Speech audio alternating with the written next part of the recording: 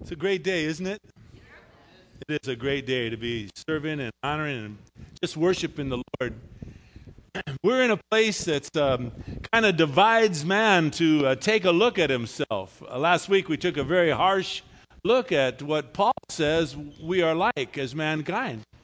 And I want to read it to you right now. Please open your Bibles with me. Let's look at Romans, the 3rd chapter. Let's look at verses. Let's read again. We looked at last week verses 9, 10, 11, and 12. We're going to look at verses 13 to 18 tonight. But let's read it all in context. In verse 9, Paul says, "What then? Are we better than they? Not at all.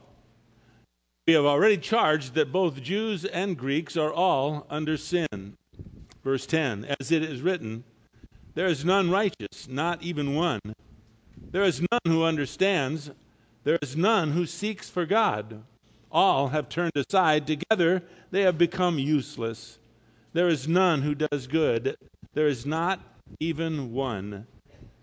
He goes on to write in verse 13, "Their throat is an open grave. With their tongues they keep deceiving. The poison of asps is under their lips, whose mouth is full of cursing and bitterness. Their feet are swift to shed blood. Destruction and misery are in their paths. And the path of peace have they not known. There is no fear of God before their eyes." Well, I'd have to tell this along with you, that's a pretty bleak picture of mankind. I mean, what have we? Well, that's exactly what Paul wants us to ask. You mean, Paul, all of my past, all of the things I did that were in my opinion, pretty good. I went to church. I did a lot of really kind of good things, Paul. You mean those things are of no value? And Paul is going to say it's of no value. None of us are righteous, not even one. Well, he's going to get to the point of and we will do that next week. And forgive me for not combining it this week, but I thought this ought to be a good time to take a good hard look at ourselves and have communion after service. Dave at the men's breakfast came up to me and said, "Boy, it's been a long time since we've had communion." I said, "Yeah, I get going and I don't think about things. And so when you feel like we ought to do something, please let me know. Please let us know. We'll try to, this is in our church together. And so we'll have communion tonight because Dave was kind enough to remind me that we've kind of went a while without it. But here's what Paul says to us next week. He says in verse 19 and 20, "But we now know that whatever the law says, it speaks to those who are under the law. Every mouth may be closed, and all the world become accountable to God." That's Paul's point. Because he says, verse 20, key, "The works of the law, no flesh will be justified in his sight. For through the law comes the knowledge of sin." Verse 21, "But now apart from the law, the righteousness of God has been manifested." It has been seen, being witnessed by the law and the prophets, even the righteousness of God. Here's Paul's point.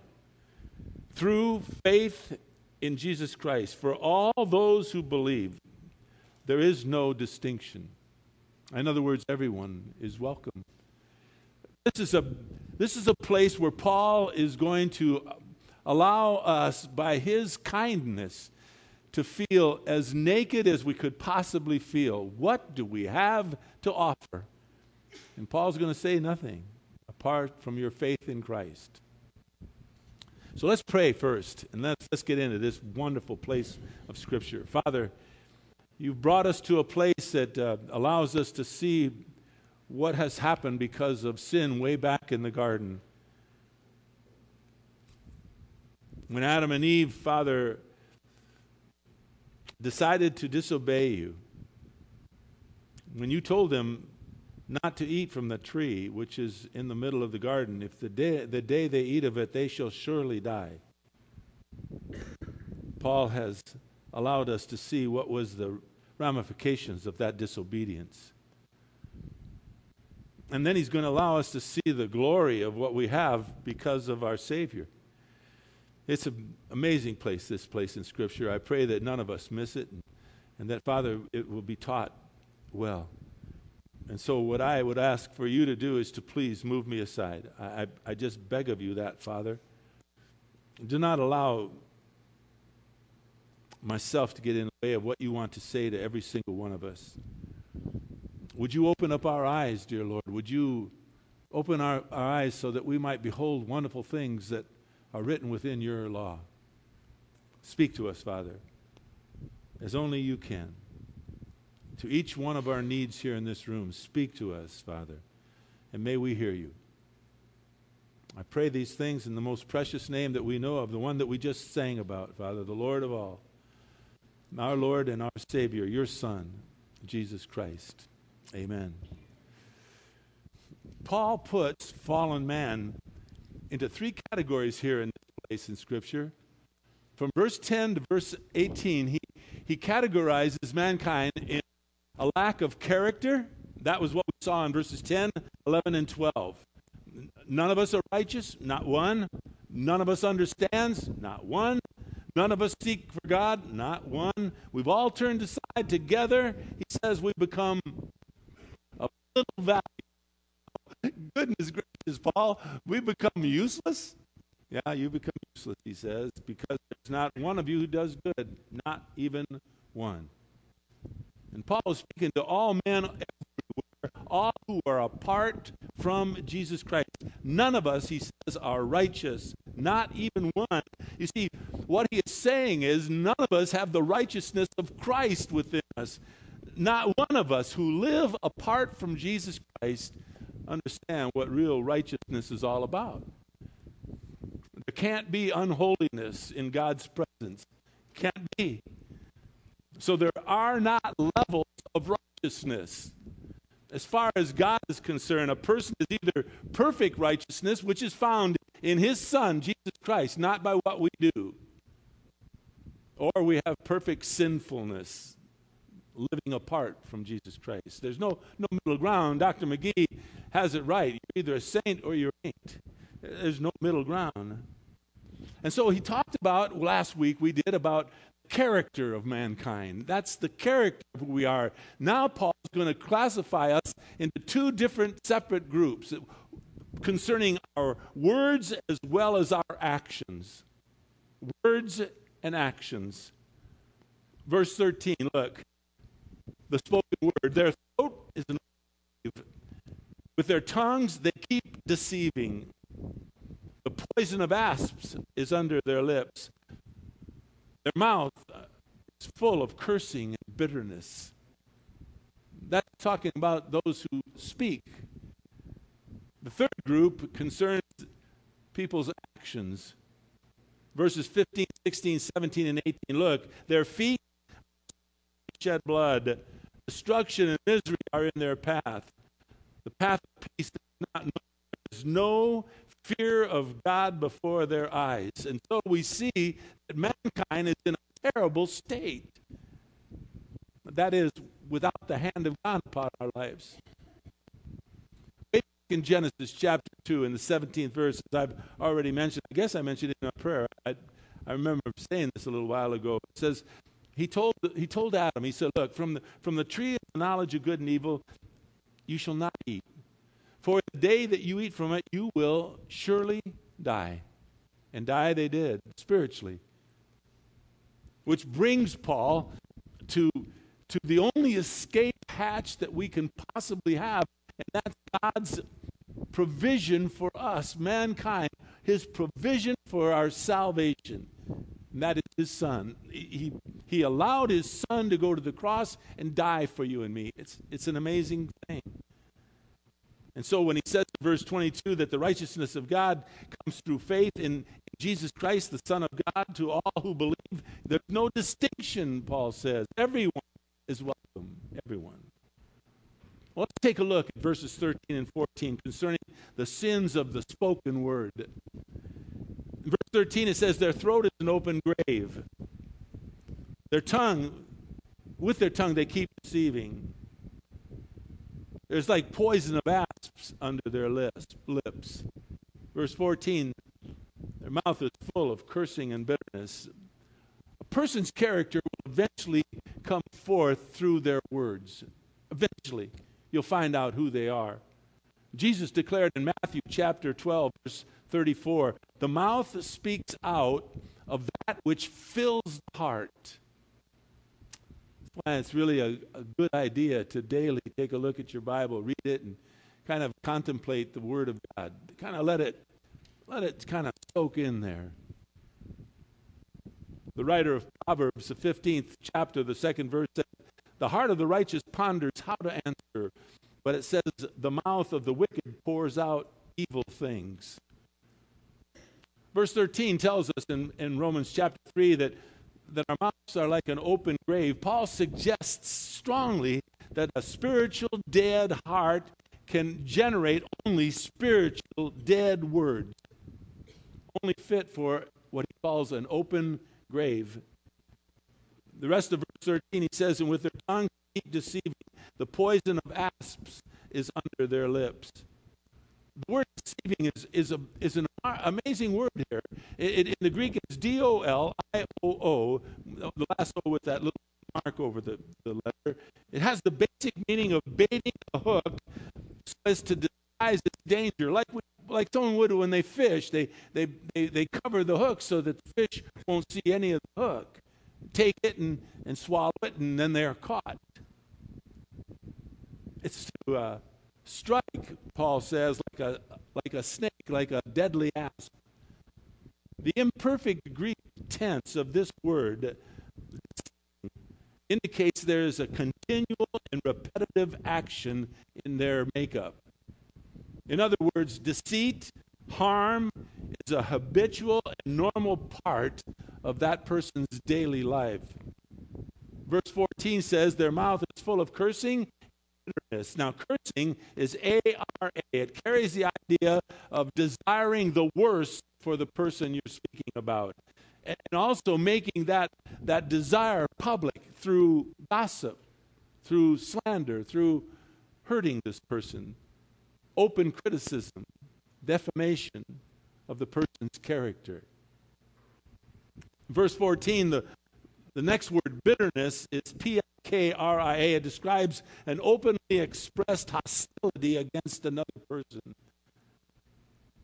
so in verses 13 and 14, we see someone desiring the worst for another, making that desire public. It's a habitual part of their life. They can't stop. And they openly express this hostility against another person in public to defame their character. Paul must have been writing about pastors. No. It's a terrible thing to sense or to feel someone who has a bitterness towards you that won't stop. It just goes on and on and on and on. I could get really personal right now. I'll just tell you this much. I got a call this week, and it's very interesting. Just studying this, I got a call from someone, and it's too much information will be just too much information. But someone wanted to come back and say to me they were sorry. Yeah, I said, of course. Who wouldn't want that? It's interesting. Anyways, it's interesting how when you study the Word of God, how there are warnings of how we are to live our lives. Watch what we say about others. Yeah, be one that encourages. Now, Paul shifts his gear. He wants to talk about those who not only say things that are incorrect about other people or hurtful or harmful, but he says now those who their actions display a bitterness towards people. Verses 15, 16, 17, and 18, look. It says their feet are swift to shed blood. Destruction and misery are in their paths. The path of peace they have not known. Verse 18, there's no fear of God in their eyes. That is a good place to close this whole issue tonight. The no fear of God. in their eyes. You can see, just as I can, from verses 13 to 18, Paul mentions the whole body almost. He talks about the throat, the tongue, the lips, the mouth, the feet, the eyes. Everything is in his mention here. Verse 15, their feet are swift to shed blood. A hostile person, he is saying, is in a hurry to do violence. He wants to do it quickly, swiftly. He wants to shed blood. The whole idea is that they enjoy inflicting violence against an enemy, and they do it quickly. In Genesis chapter 6, the 13th tells us that when God destroyed the earth with flood, one of the reasons that he cast his judgment upon mankind, the Lord said it was because the world was, quote, filled with violence. The world had become filled with violence. How bad does it have to be back then compared to what we are experiencing today? To follow man is that he is quick, he is swift to engage in violence and to shed blood or to hurt another person. We just saw he wanted to hurt them with his words, but now it's with his actions. It says in verse 16 that destruction and misery are in his path. The word for destruction is kind of a word. It's Huntrimma. It's a compound word that denotes breaking something into pieces, completely shattering something. In other words, causing total disaster. Misery, on the other hand, is a result of harm and destruction. Misery is that which brings forth that after the destruction comes the misery, the inevitable feeling of pain and disaster because someone has openly hurt you, hurt another. In verse 17 it says, the path of peace they have not known. Paul's not speaking of an inner peace. No, he's not talking about that lack of inner peace. I mean, there are plenty of people who have done terrible things who have no conscience of doing bad at all. They don't feel badly about hurting a person at all. He's not talking about inner peace, although that is certainly a characteristic. But he says now those who their actions display a bitterness towards people. Verses 15, 16, 17, and 18, look. It says their feet are swift to shed blood. Destruction and misery are in their paths. The path of peace they have not known. Verse 18, there's no fear of God in their eyes.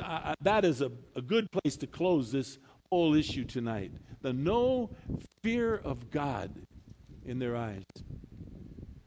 You can see, just as I can, from verses 13 to 18, Paul mentions the whole body almost. He talks about the throat, the tongue, the lips, the mouth, the feet, the eyes. Everything is in his mention here.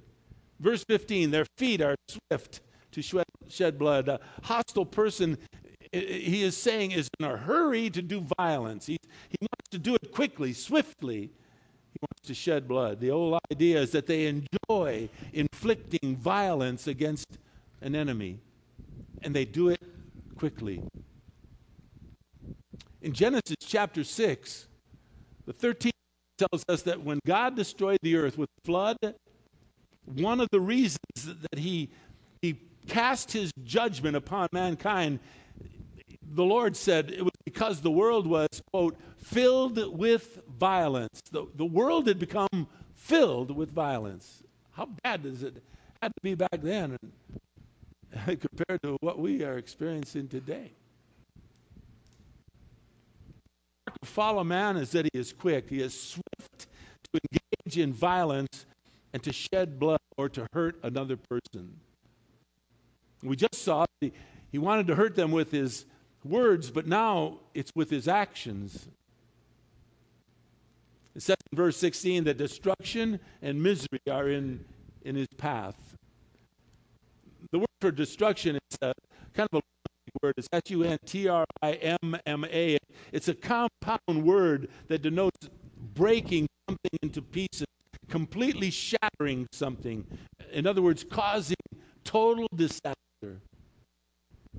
Misery, on the other hand, is a result of harm and destruction. Misery is that which brings forth that after the destruction comes the misery, the inevitable feeling of pain and disaster because someone has openly hurt you, hurt another. In verse 17 it says, the path of peace they have not known. Paul's not speaking of an inner peace. No, he's not talking about that lack of inner peace. I mean, there are plenty of people who have done terrible things who have no conscience of doing bad at all. They don't feel badly about hurting a person at all. He's not talking about inner peace, although that is certainly a characteristic of an ungodly person. But Paul is speaking of man's essential inclination away from peace on earth. You know, the theme of Christmas. It's the constant battle of nation against nation, person against person, brother against brother, sister against sister. Why is there no peace? What's the problem? It's simple. It's because, verse 18, we have no fear of God before our eyes, or their eyes in this case. Let me ask you a question. Can you even imagine? Can you even imagine what kind of a person is there that has no fear of God? The idea, the word before their eyes, is really through their perspective, through their understanding. Each one has some kind of a perspective of life. Each one of us have something that we are aiming for, something that we desire, something that we long for, some kind of perspective of life. How do you look at things? What is it you want out of life? What's your perspective for this world in which you now live? What do you want out of it? Sit down, think it through. Now, I'm in ministry. I've been in it for a long time. That is in and of itself amazing.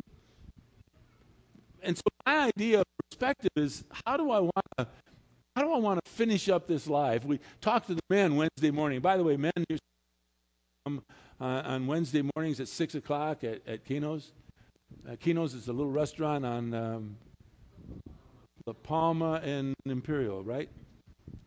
And we really do have a great time. Oops, is everything okay? Oh, it sounded like somebody fell. Whew, that's good. Anyways, we talked about this perspective of life. How do we wish to look at things? What do we want to do with our lives? And it is, in my opinion, it really boils down to, what do you want to do with the Lord God Almighty? Because ultimately, that's whom you and I will have to deal with. All of the things that we collect, all of the things that we do here on this earth, apart from the things we do for the Lord, are of very little value, I believe. And Paul said, when we talked on Wednesday morning at breakfast, was, I've fought the good fight, I have kept the faith. What else was it? You guys were there. Some of you have fought the good fight. I've kept the faith, and I've finished the course. That's it. Fought, kept, and finished. It's what is your perspective on living? Listen to what Paul said. Listen to his perspective. Philippians 1:21 said, "For me, to live is Christ, but to die is gain." Everything in his life was centered on the thought of standing before God, whether here on this earth, whatever the things he did, he lived for Christ, and when he dies, it's only going to be gain. Listen to what Paul says. If you want to, you may look. Philippians chapter 4. Philippians chapter 4. Hold your place, Romans.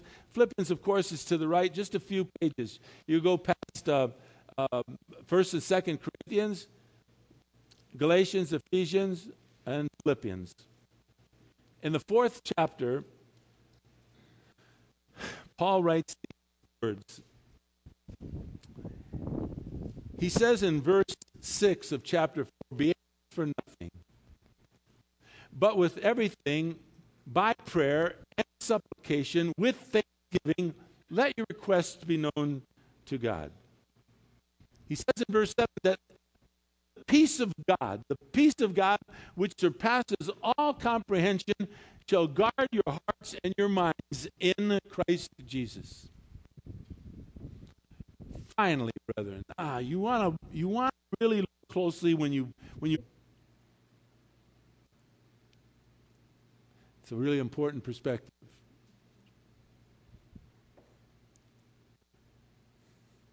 Yesterday, I had a very interesting day. Didn't tell many people, but Kay had surgery. She had to go into the hospital for surgery. It wasn't anything serious. She's fine. But it's always that moment where you kiss someone goodbye and you say, I'll see you in a little bit, and they're going to put them under, and they're going to operate. And that's, I don't care who, at least for me, I don't care who you are. It just is a sense of something to it, So I got to spend the whole day just praying and thinking and contemplating what's really life all about. What is my perspective? Of course, I was thinking about this message. I mean, it's what I did all week, studied it. What was the importance of yesterday? I'll tell you what it was. Boiled it all down. I have a love of a woman that is incredible. I really have a love for a woman. I love my wife a lot. And I think about what she has given me. I have the best son and daughter in the face of this good earth. They both know and love the Lord. They married the best people imaginable. My son-in-law and my daughter-in-law both know the Lord. They are amazing people. If we could have chosen them, we couldn't have done a better job. God did it. And our grandkids, all of them know the Lord.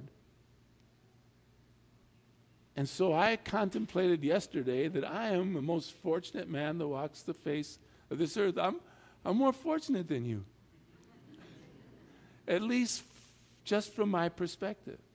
Just from what God has given me. You add to that, you add to that mix of my family, you people, and I am the most blessed man on the face of this earth. That's my perspective. That's what God has done. What has He done for you? Ushers, would you please come and let's have some communion? This will be a great time. We're really early, which is great. Gives us time to just relax. Anthony, you weren't going to do any music or anything during this. I asked just for background. So I don't know how. This is the first time we've done communion here. I don't know how long it's going to take. I don't know. There's a bunch of guys got up and walked out that back door. I have no idea where they went. I think this would be a nice time while they're kind of collecting everything and going to pass the elements out, that you and I just kind of think, maybe play some background music, maybe we can just dim the lights, and maybe you can take a good look at yourself. What perspective do you have? Like Paul said in I think it was in Philippians 4, that he has fought the good fight. He has finished the course and kept the faith. Have you done that? Are you pleased with your walk with Jesus Christ? Are you pleased with how you have treated your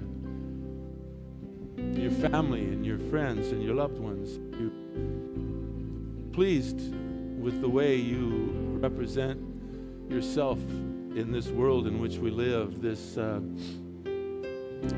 helter-skeltered world? There are so many people who are moving away from faith, not even thinking about having any fear of God. Maybe by the grace of God we can show them a glimpse of the Father.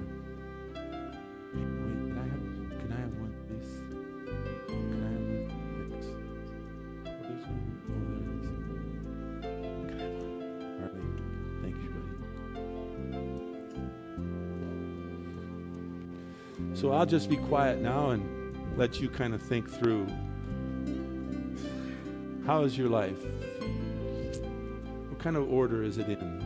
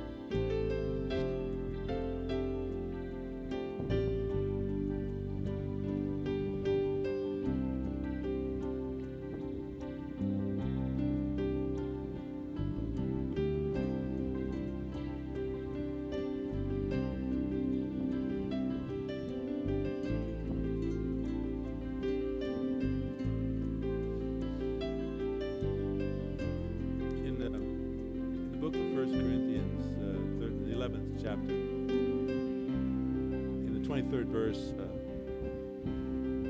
Paul writes, I received from the Lord that which I also delivered to you, that the Lord Jesus Christ, in the night in which he was betrayed, how we live with the time that you have given us.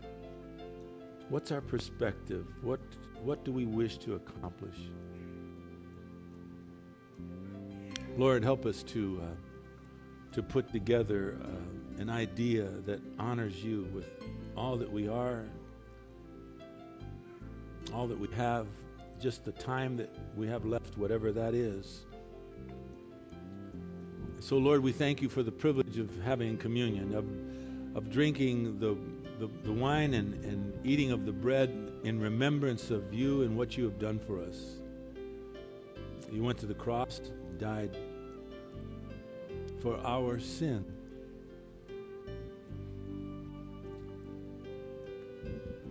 You have set us free, Father, given us everlasting life, dear Father.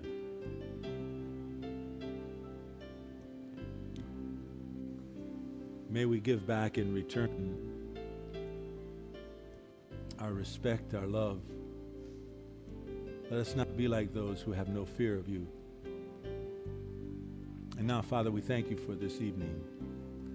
In Jesus' most precious name, we thank you. Amen.